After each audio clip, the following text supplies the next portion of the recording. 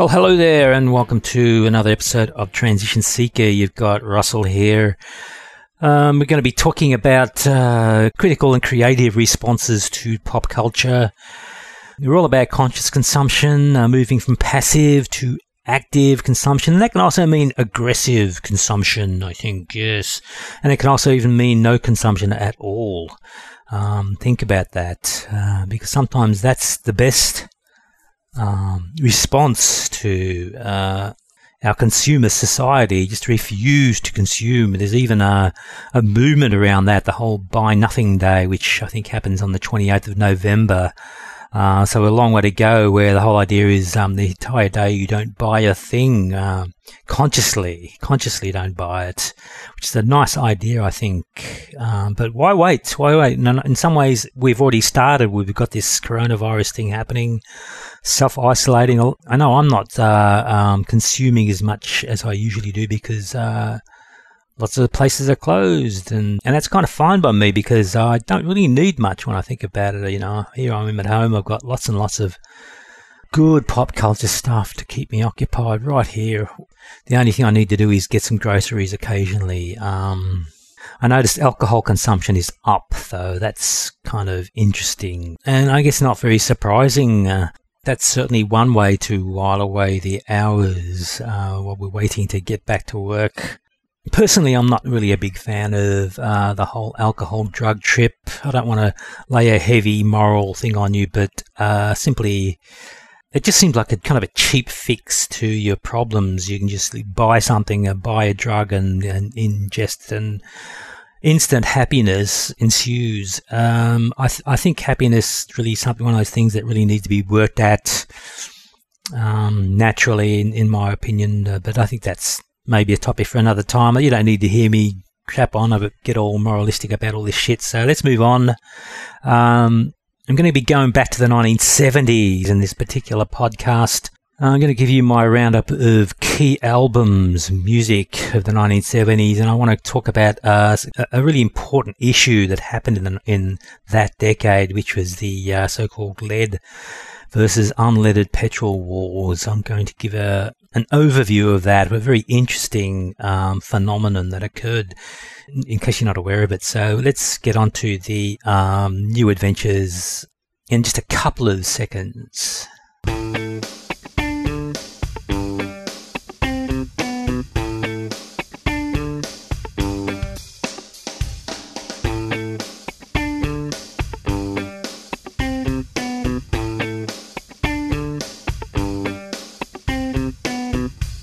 All right, let's get started on my new adventures in pop culture here at Transition Seeker. I had a fun encounter on Twitter recently, as I often do. This was for a group that I follow called ALIA New Graduates, as I'm myself a new graduate of a library course. They did a nice post asking for people to put up pictures of things what we call shelfies. And, of course, I can't resist a pun, so I had to follow suit. Shelfies, of course, are kind of selfies of your bookshelves, especially if you've got themed bookshelves or just bookshelves with very interesting decorations on them. I've got a bunch of them, so I put one up of my horror book collection, because to me the interesting thing about that is I actually have some themed shelf cover paper on there of just skulls that I found in a newsagent. That sort of sticky stuff that you can put on to cover your stationery or your folders and so forth, and you can put them on your shelves as well. And I did that, and I'm looking to actually collect a few more themed papers to go on some of my other themed shelves, my science fiction collection, maybe some cover paper with rockets on them, or planets or aliens. And there's so many other ways you can go with that. Whatever theme, you can have spies, you can have crime, and just doing the actual shelves themselves. And then, of course, you can have themed bookends, which I also like doing. I've got a shelf of children's books with a couple of nice bookends of teddy bears on both ends. And, it's the kind of nerdy thing that we library types like doing, I guess. I'm also working on a little bookend of my own construction, which has a steampunk theme to it, with lots of clockwork and gadgets and gears and wires and that will clearly, when I finish it, I'm going to put that on my bookshelf of steampunk novels that I have. It's a thing. And next up, I want to make a little retraction to something I said a few weeks back, because I had new information. I did a segment on some music sites that included Spotify and Bandcamp. You may recall, I've discovered Bandcamp actually have an app for what they do, a fantastic little app which goes way beyond what they do online, the online site, which I kind of criticised a bit. Its design, it didn't have the kind of search functions that I was looking for different genres on that online site, but I discovered the app has lots and lots of genres, fantastic genres that I was looking for. They even had J-pop, which got me very excited. There's a whole bunch of J-pop artists up there putting up their stuff, and lots and lots of stuff to go through there, and it was very user friendly, that app. So apologies to Bandcamp for dissing your online presence when the app was there all along and I didn't realise it. What a silly me. But I discovered that basically because I got an email from them recently. They're actually putting on a special in this sort of boomer remover time where they're doing a deal now where they're waiving their revenue shares one day a month, starting this Friday, May the 1st, and from then on it'll be the first Friday of the month, June the 5th and July the 3rd. So if you want to support the artists, and why not, because Bandcamp's a great little music site for buying lots of indie artists, and buying it pretty cheaply too. You can often choose your own price there, individual songs or albums and all kinds of formats that you're looking for, and to sort of find them out is using the Bandcamp app is the best way to go, because it actually, you can break it down to specific cities even, and particular formats that they've even got them in cassettes, because bands like to go old school sometimes and sell cassettes of their songs. And obviously there's the ever popular digital download, which is probably the quickest way to do it, probably the cheapest because it's not hard to copy media. That is one negative I have had to say about Bandcamp. Their hard copy stuff, when you want to get things mailed out, sometimes that can be a little bit touch and go. But anyway, I was supposed to be praising them, and yes, the Bandcamp app, and waiving their revenue, which is a nice thing to do. Check it out. On the music theme, continuing, I actually did buy that Pearl Jam album I talked about a couple of weeks ago, Gigatron, the expensive bloody album with all the booklets with all the lyrics in them. And I've been getting into that. Fantastic little album, as you might expect, really, from Eddie and the boys. And because the album has the lyrics, more often than not, they do have the lyric sheet. But because it's this small CD format, like a common complaint I've always had about CDs is the CD art, and it's so damned hard to read those liner notes and lyrics, often on these really unreadable fonts, which this one is no exception. And so I did the old trick of scanning the lyrics into the computer and at 300 dots per inch, and perusing them at a much larger sort of format on the computer screen, because I like to always do a pass on any album listening where I like to follow the lyrics as I listen to the album. If they go to the time and expense of actually including the lyrics with their album, I may as well go to the time and expense of reading them as I listen to them. And it yielded up some interesting sort of things. What sort of things are Eddie and the boys talking about in this particular album? I guess a couple of themes I've discerned is relationships, not unusual, and it's always a good idea not to make the mistake of assuming lyrics about a relationship are actually specifically personal lyrics that pertain particularly to the songwriter in question. Songwriters, are always writing about themselves. They're writing about other people, but I don't fall into that trap. But if some of these are anything to go by, if Eddie's writing about his own personal life, it would seem he's having some relationship problems.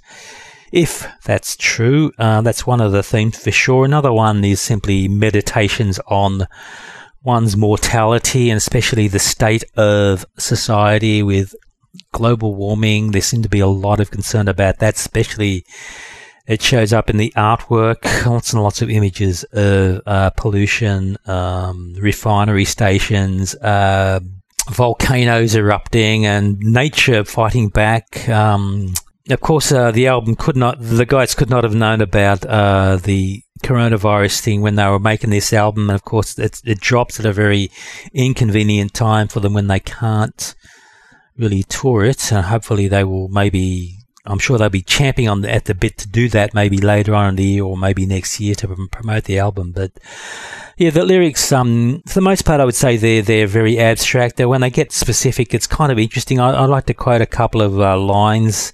There's one song here called Quick Escape, the fourth track, which yields up the lines, Queen cranking on the blaster and Mercury did rise. So a little shout out there to the British group Queen there.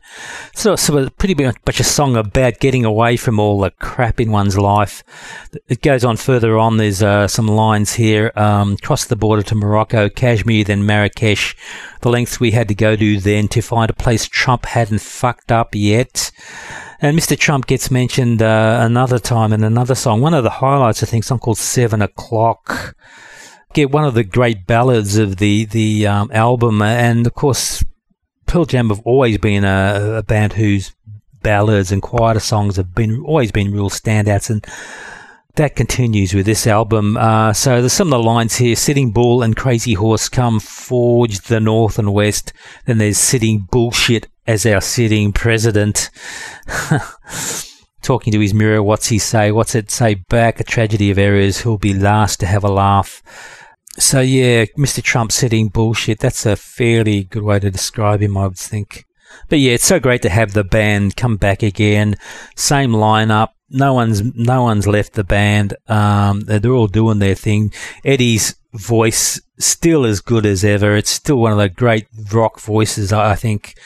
The final track, in fact, River Cross, Eddie's using this really amazing hushed, husky, haunted voice, which I hadn't heard before. Makes it a very interesting listen. He's doing new things with his voice. He's mixing it up a bit. There's the usual growl for the up-tempo numbers, but he really lets it out in this full expressiveness when these quieter songs. And the band are really, really firing on all cylinders. There's still depth to this band. There's still power to them, and more power to them, I would say. So that's Pearl Jam's new album, Gigatron. Go out and buy it. You have no excuse now. You're getting extra money from the government, extra pocket money, so go and do it. Don't worry about that overpriced album. Let's move on. Be back in a sec.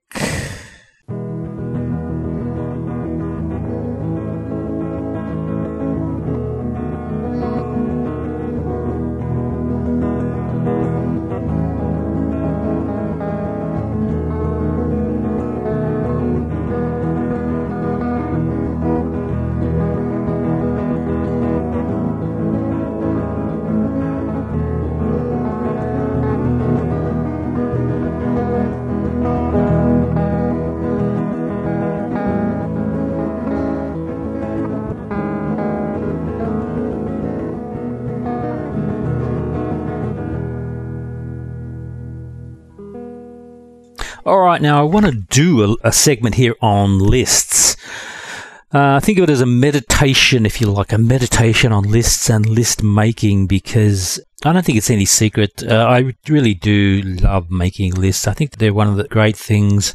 They're not just enjoyable or interesting to me. They're also useful in many ways. I'm going to try and convince you as to the efficacy of making lists and doing that.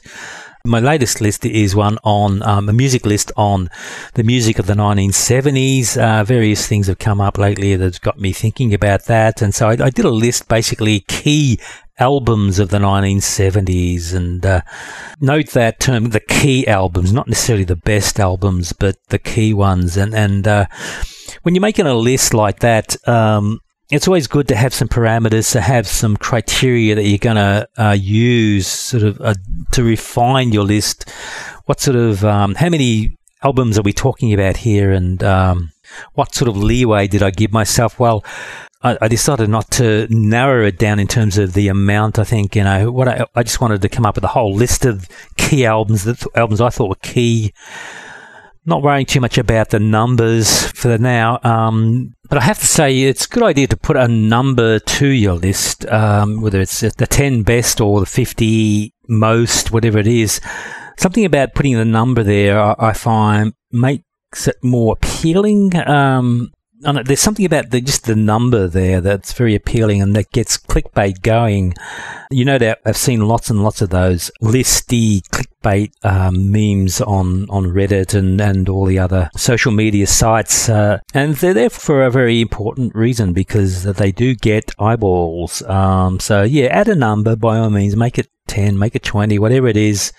And I guess I'll do that with mine too when I come up with a final number. Just be aware of that. But I did want to narrow it down in terms of albums per artist. I decided to go one album per artist, which makes things difficult with certain artists like David Bowie, who's clearly got to be in there. Which Bowie album do you choose of all those great albums?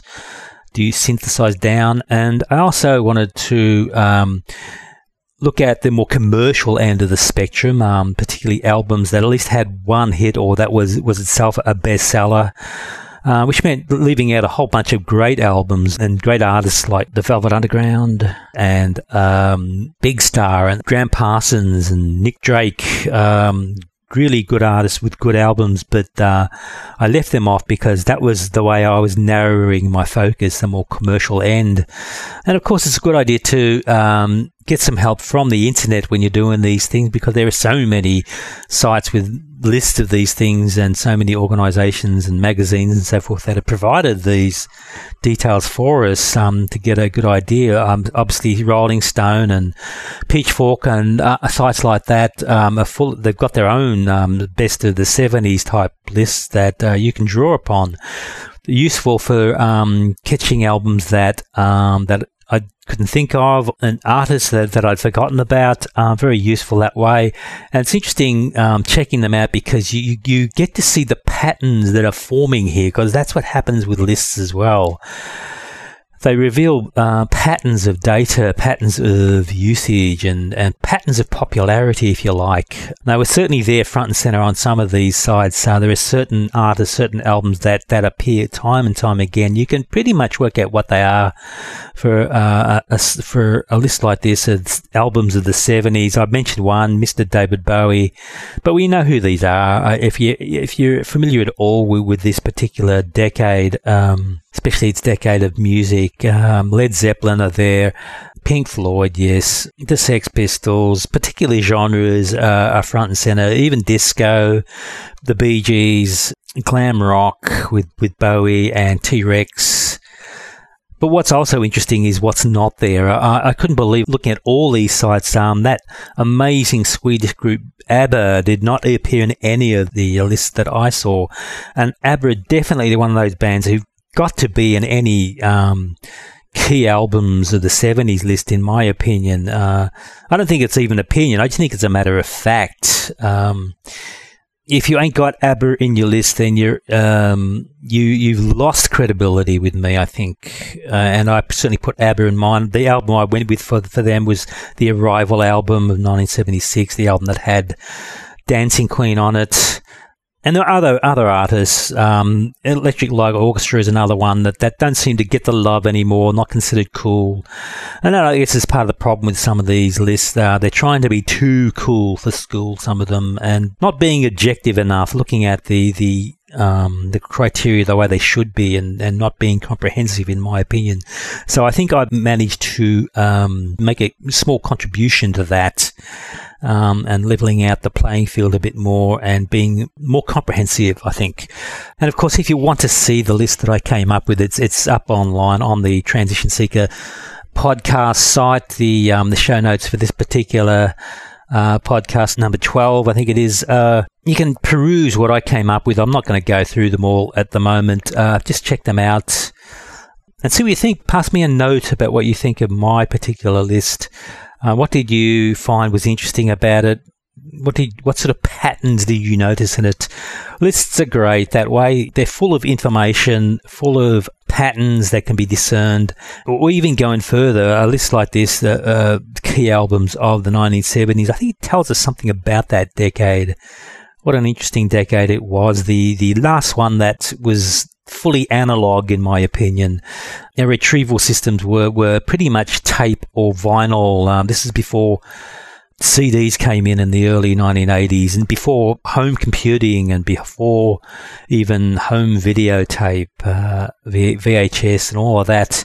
So the last of those decades where we got really wide-flared and platform-shoed and long-haired, and we let it all hang out. I was there. I remember it was a good time. But that's all one of the things that you can do with lists, and I recommend them. Show me some of yours. There you are. Hey, this is me. We're moving out where the air is clean. Got time and wheels and the world to see. And Amoco in my machine. Amoco in my machine. Positive power, you know what I mean. Moving out where the air is clean. With Amoco in my machine. Amoco in your machine.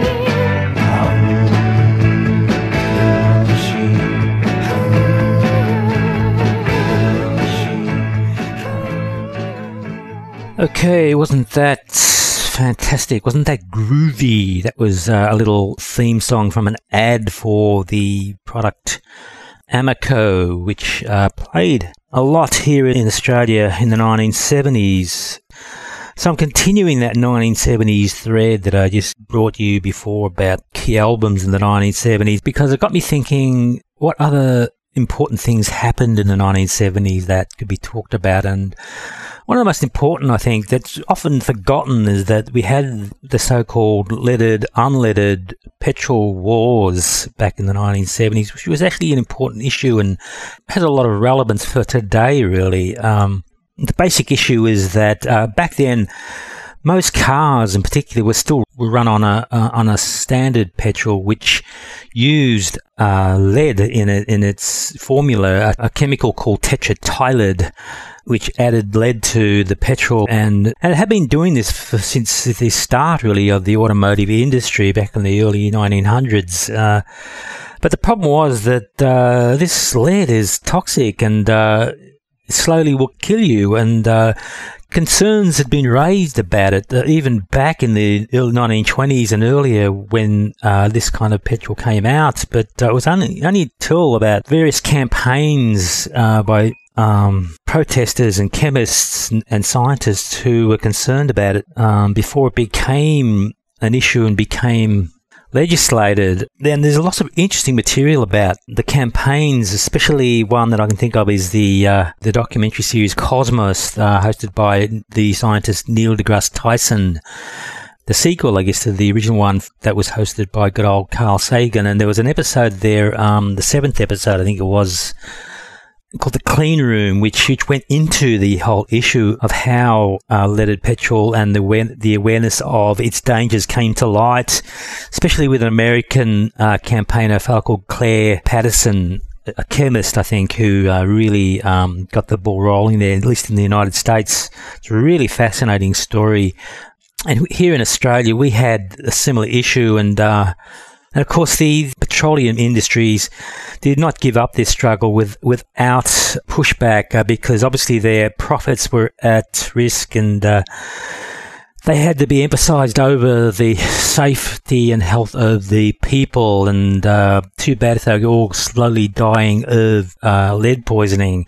Profits had to be continued, and so there was a bit of a war there going on for quite a while, and it ended there in the 1970s with regulations coming in that made it mandatory for petrol stations to sell unleaded petrol, and eventually there's a ban on it. There is, as I speak now, I believe there's only about 3 countries in the world that would still sell leaded petrol. These, as far as I know, are Algeria, Yemen, and Iraq. But there's also another area where leaded petrol still remains, and that's in the aviation industry. There's still a type of petrol avgas, which is needed for piston engine aircraft. So small type aircraft still use it, and apparently children who live in areas near airports where these sort of planes fly still show abnormal amounts of lead in their blood, which is pretty scary to think about. And it's interesting to look at it from the perspective today, the whole coronavirus thing, how we're all self-isolating because of this virus that's been spreading. And back then it wasn't a virus, it was a man-made thing, this tetraethylamide that we were consciously doing and exposing people to, and people weren't even really aware of it. It makes the whole issue of tobacco and the cigarette companies sort of pale into insignificance in some ways. And it's kind of instructive to compare the two because obviously cigarettes are still being sold, but that's, I guess, is because we allow people to self-harm when it comes to cigarettes because they're taken internally. The only external harm you get is from passive smoking, obviously. But we allow that. That's okay. It's their funeral, basically. But where it came to leaded petrol in the air, I mean, it was going to all of us. We had no protection from it. So that was obviously a very important campaign and clearly led to the savings of who knows, uncountable amounts of lives of people who could have died from lead poisoning eventually had it continued. And it's quite sobering to think about. But anyway, the reason I got onto this issue from thinking about the 1970s was that commercial that I played you at the start of this segment. There were a number of commercials that the Amoco oil company put out. Very memorable ads, and you can actually see them up online on YouTube. Just type in Amoco ads or Amoco promotions. They're quite interesting artifacts of that time. It's true of most, especially television ads. I find that old ones, that they are real time machines. They really take you back. If you live through those times and you remember those ads, watching an old TV ad it really is like stepping into that time machine. It takes you back so clearly and memorably. And the recording that I played for you was actually from a flexi disc that I own, which was being either sold or given away at Amoco petrol stations at the time, because they were very popular songs. They were quite well done, very hippy dippy, but quite melodic and very well produced. I'd really like to know who were the people behind the production, the singers. I suspect there's some pretty well-known people in there. And a flexi disc, in case you're wondering, was a 7-inch record, like a vinyl record, but made of extremely thin vinyl. And you could play it maybe 4 or 5 times and then probably would wear out. But I still have that little artifact, and I still grew to those tunes. In fact, it's interesting, in preparing this particular episode, in preparing this particular segment, I had made an assumption that this ad, the nice clean petrol, which was the main theme for Amoco, was actually in the leaded petrol camp. They were doing that awful thing that advertisers occasionally do, believe it or not. They actually lie and they don't tell you the truth. They tell porkies. And I sort of assumed that that's what they were doing with this ad, that they were spooking for the bad guys, basically. But no, it turns out Amoco was just about pretty much the first company to actually sell unleaded petrol. They also had standard as well, but by the time these ads came around, I think they were pretty much promoting the unleaded stuff as their clean petrol. And of course, the idea of clean petrol is a bit of an oxymoron, isn't it? You know, it's a big cause of global warming at the moment, whether it's leaded or unleaded or not. But back then, you could make the claim that it was the clean petrol, certainly compared to leaded petrol. But yeah, I'm glad to be able to report to you that they actually were, I guess, the good guys back then. Let's finish the show now and get out of here. This is Russell for Transition Seeker. I'm going to leave you on the other side of this flexi disc that I have, which can groove you on the way out. And feel free to sing along. Hope you enjoy the show, and I'll check you later. Lovely lady, how does it feel? Leaning back in my automobile. I do believe we'll tour the nation, but first I need some petrol from the petrol station. My tires are suffering from lack of inflation. Lovely lady, what do you know? There's a sign says Amoco. I know it's only a preferential matter, but nice clean petrol has to be better. Nice clean